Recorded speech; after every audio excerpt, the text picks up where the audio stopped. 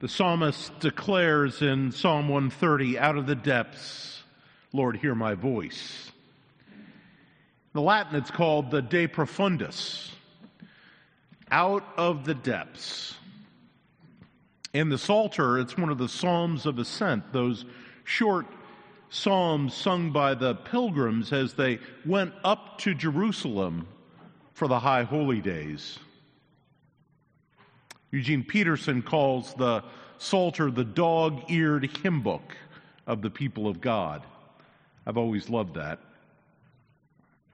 When I was a young pastor back in Alpharetta, Georgia, my soul got weary, and because of it, I ended up spending time with a spiritual director named Ben Johnson out at a monastery in Conyers, Georgia. Two of us, pastors who were beat up a little bit, would go out, and we would get there right before the gates closed to the monastery, and first thing we would do is sit together and read a psalm across one another. And depending on the psalm that the other chose, we had a sense at how it had been with each other in the intervening month between we were there. Tom Lewis, a classmate, was the other pastor, and for 6 months, the psalm he chose was Psalm 130. "Out of the depths, I cry to you, Lord. Lord, hear my voice." His was a journey of depression and challenge. He ultimately did his doctoral dissertation and came up with a beautiful book about how the Psalms can be companions in the midst of darkness.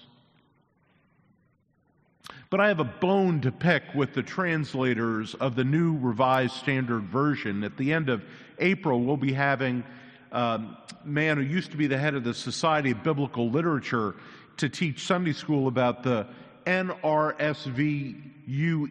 It's a new translation of the NRSV that is coming out with over 10,000 changes. I'm not a stick in the mud about translation, but any scripture I had memorized was out of the old RSV. And I had pretty well memorized Psalm 130, and one line that really stood out for me was verse 7, which in the RSV was translated with the beautiful poetic vision, "And God will provide plenteous redemption." The NRSV switched that to a prosaic, "God provides great power to redeem." Do you hear that shift? I want plenteous redemption. And at the end of the day, I think that's also what Ezekiel wants. Let's listen as we read together 37, 1 through 14. Hear the word of God. "The hand of the Lord came upon me, and God brought me out by the Spirit of the Lord and set me down in the middle of a valley. It was full of bones. God led me all around them. They were very many living in the valley, and they were very dry. God said to me, 'Mortal, can these bones live?' I answered, 'O Lord God, you know.' Then God said to me, 'Prophesy to these bones and say to them, O dry bones, hear the word of the Lord. Thus says the Lord God to these bones, I will cause breath to enter you, and you shall live. I will lay sinews upon you, and will cause flesh to come upon you, and cover you with skin, and put breath in you, and you shall live, and you shall know that I am the Lord.' So I prophesied and had been commanded, and as I prophesied, suddenly there was a noise, a rattling, and the bones came together, bone to its bone. I looked, and there were sinews on them, and flesh had come upon them, and skin had covered them, and there was no breath in them. Then God said to me, Prophesy to the breath. Prophesy, mortal, and say to the breath, Thus said the Lord God, Come from the four winds, O breath, and breathe upon these slain, that they may live. I prophesied as he commanded me, and the breath came into them, and they lived, and they stood on their feet, a vast multitude. Then God said to me, Mortal, these bones are the whole house of Israel. They say, Our bones are dried up, our hope is lost, we are cut off completely. Therefore prophesy and say to them, Thus says the Lord God, I'm going to open your graves and bring you up from your graves, O my people. I will bring you back to the land of Israel, and you shall know that I am the Lord when I open your graves and bring you up from your graves, O my people. I will put my spirit within you, and you shall live. I will place you on your own soil. Then you shall know that I, the Lord, have spoken and will act, says the Lord.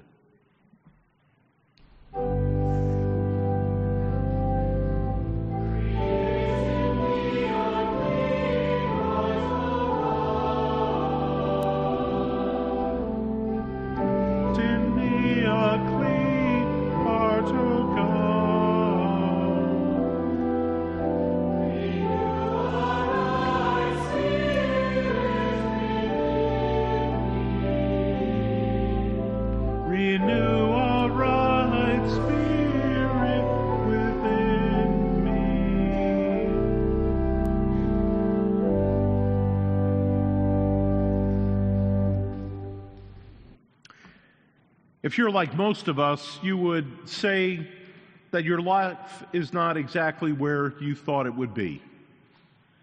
Perhaps it was the fact that I celebrated a late date birthday on Friday that has me reflecting on such things. Now, that realization isn't all bad. And when you look around at those whose burdens in life are much greater than your own, you scold yourself for even complaining.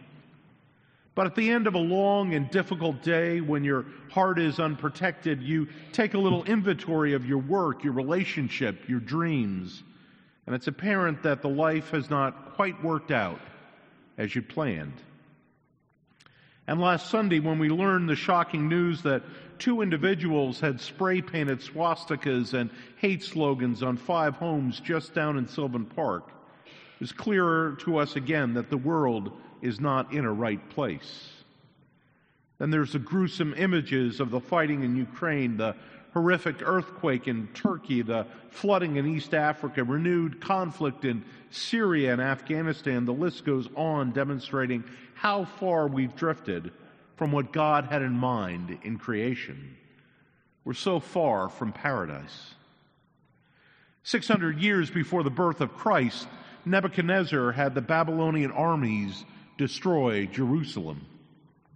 Donovan and our Holy Land pilgrims return tomorrow, and I can't wait to hear from them about their experiences, especially as they complete their tour in Jerusalem today. But in the time of Ezekiel, the Babylonian armies destroyed Jerusalem. They leveled the temple. They desecrated what was thought to be the Holy of Holies. After all that destruction, they took the most promising of the Hebrew citizens, all the intelligentsia, anybody with anything, back to Babylon with them. And when they got back to Babylon, they were kept there. They joined people like Daniel and Ezekiel, who had been taken 10 years earlier, and together they formed an exilic Hebrew community in Babylon. To be in exile inherently means you're not in the right place. It's significant, though, that in Babylon, the Hebrews were not in prison. They weren't put in internment camps. In fact, they were given much the run of the city. They were allowed to work, to own property, to marry. They were allowed to engage in economic pursuits. And over a couple of generations, those who were in fact hard workers in Babylon did quite well, became quite wealthy. In exile in the wrong place, they were allowed to assemble together to elect their own leaders, even to worship. But this last thing, the worship part, was hard for the Hebrews. They could do almost everything else and could make their lives far better and more comfortable, but worshiping when you are not in the right place was very difficult for them. The right place was Jerusalem, which was destroyed. How could they worship in Babylon? In another psalm, they sang, "By the waters of Babylon, we knelt down and wept when we remembered Zion. On the willows there, we hung up our harps. For how shall we sing the Lord's song in a foreign land?" It's one of the hardest things of all to do is to worship when you're not in the right place. Over the years of pastoral ministry, that's always surprised me. It shouldn't, but it always has. When someone's life has been interrupted by tragedy or loss, typically the first thing that they do is stop coming to worship. I would think that would be a time when they would most want to be in worship, but no, they'd often drop out of worship. At first I thought it was because they were somewhat embarrassed by their loss of a job or a loved one who had died, or the loss of health. Eventually I figured out that their real loss was their understanding of God. They just could not make out how God could let this happen to them. They were devastated, like the Hebrews were devastated by the unthinkable, the destruction of their temple. And so for them to bring their losses into a worship service where everyone around them is standing up and singing, "Praise God from whom all blessings flow," when so few of those blessings are now flowing into their life, that's impossible. The hurt was more than they could bear. And when we experience these kinds of losses, when we become confused about what God is doing or not doing in our violent world, we're also tempted to forget about the praise of God and about what we know in worship. And like the Hebrew exiles in Babylon, we're tempted to just start thinking about ourselves. We cope however we can cope. Like them, we choose to work hard. We collect things. We make life okay, day after day, even though we've lost all sense of vision. And we learn how to handle the sadness that has now just settled down into our bones. Even when the Hebrews were allowed to return to Babylon to go back and rebuild Jerusalem, the leaders had a hard time motivating people to go back and rebuild. It had been too long. The sadness had settled in. The despair had become comfortable, and they could not dare to hope again. People prefer often the misery they know to the mystery that they do not. Now, that's completely illogical. Logically, you would think mystery beats misery any day. But people are not logical about their hurts. No. They befriend their hurt. After a while, it's all they trust, and they know that if they dare hope again, they will just get more hurt anyway. And so they settle, just as many of us would settle, for the world the way it is. Well, the Lord God will not settle. The Lord God will never settle for us living without a magnificent hope. So on one day, the Lord God takes Ezekiel, the prophet, and God carries him to the valley filled with dry bones, and God says to Ezekiel, "Do you think these bones can live again?" Ezekiel, a smart man, says initially, "Well, you know, Lord, the answer to this one." Not making it up, it's right there. But God just keeps moving and says, "It's time for you to do some prophecy. It's time for you to do some preaching. Here's what you will say. Thus says the Lord, I will breathe my breath on you, the Holy Ruach, and you will come back to life, and you will know that I am Lord." This is the same breath the Lord God used to breathe life into Adam and making human life, because you cannot be human without the breath of God. And you cannot have the breath of the Lord without being fully alive, and you cannot be fully alive without being hopeful. It's time to give up comfortable despair and cynicism. It's time to come back to life again. It's time to come back to worshipful experience in which once again the breath of the Lord returns you to life and hope. And so Ezekiel starts preaching to these dry bones. Can you imagine how bizarre that must have looked? The prophet of the Lord out in the valley of old dry bones, preaching up a storm to them.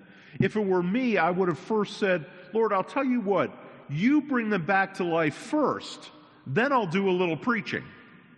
I'd say, see what you can do. See what the Lord has done. That's a good sermon. But that's beside the point. The Lord is looking for a proclaimer of hope. And hope is a way of believing when you cannot see. Hope is a thing which rises up from the bones and brings us back to life in spite of how it is, because hope is absolutely focused on what the Lord can do and will do. The Lord God who is not done. This is why hope is not just a warm feeling or wishful thinking. Hope is revolutionary. It's absolutely subversive in the present tense. Because hope says, don't you dare take the present so seriously, for it will not last. In the coming weeks, the last Sunday in April and the first two in May, we'll be gathering in Fellowship Hall during Sunday School hour for church-wide Sunday School with our discernment committee to talk and dream about the church's mission. Given that this year we're celebrating Westminster's 150th year, talking about our mission in the present and near future is a right and proper thing to do. But never forget that mission has an older sister, and her name is hope. And hope comes first. And hope inspires and corrects her younger sister mission, so that when we hear about hate slogans and anti-Jewish symbols sprayed on the walls of homes in our neighborhood, hope won't let us say, well, there's always going to be anti-Semitism and discrimination. Hope won't let us say that. Hope corrects that.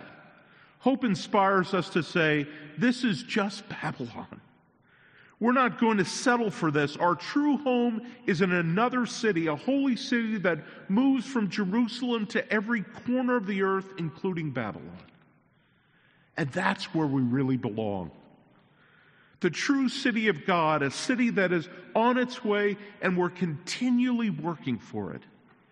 In that city, every person is treated as a holy person, made holy because they are created in the image of the living God. The city of God, that's the place from which we take our inspiration from hope. And we throw our lives into the mission now, trying to find any approximation of that city here in Babylon while we possibly can. Because that's where we belong, and hope will keep us there, even on the long road toward the kingdom of God. In his wonderful biography, The Long Road to Freedom, Nelson Mandela describes his 27 years in prison on Robben Island. It was not the right place for anyone to be. It's a horrible place, a severe place that is designed to extinguish any possible glimmer of hope. The conditions were terrible and the guards were cruel. Mandela says that he and the other inmates there did almost give up on hope until they started singing songs in their native tongues that the guards did not know. And so while they would be working, they would sing songs of revolution, and the guards loved these songs because they seemed to keep the prisoners so happy. They also sang folk and spiritual songs that reminded them of home, and as a result, hope stayed alive in their hearts. And after he had been in prison for 14 years, he was allowed a first visit with his daughter, and she brought to prison with her infant new baby daughter. And it falls in their tradition for the grandfather to name all the grandchildren. So as soon as Mandela picked up this little baby girl, he announced that her name was Zaziwe, which means hope. And he writes, as I looked at this little girl, I had a firm and certain hope that she would grow up to live in a day when apartheid would only be known in the history books. A hope that came true.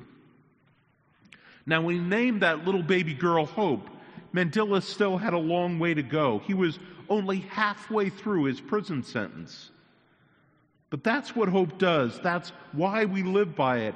It's what keeps us going on the long road to freedom, on the long road to justice for all of God's creatures, on the long road to peace and safety. Hope is what prevents us from stopping the journey. And let the church be clear that part of what we can offer the world is our hope. Let the world around the church be at least believing that we believe. Let them at least see that we will continue to insist on hope for another way of life than what it's like in Babylon. And why do we have hope? Not because it feels good, not because we have that much resolve in us.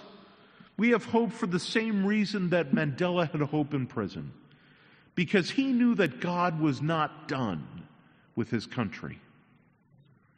We need to know that God is not done with our society, with our world. God is not done with any of the societies of the world. That's why the Persian friends that I met in Turkey were living into hope even while their country is in absolute depression. This world that God in Jesus Christ was literally dying to love, that God is not done. And that's why we have hope, because God has divine, holy, sacred dreams that have yet to unfold for us. We trust in God's dreams, not our own, for they promise plenteous redemption for each and for all. So let us proclaim to each other as we work for God's justice, as we strive for the approximation of God's holy city. Let us encourage each other by saying, God is not done. There is every reason to hope. God is not done, therefore we are not done. Thanks be to God that God gives us this work to do, to be partners in hope, to bring about God's plenteous redemption. Amen.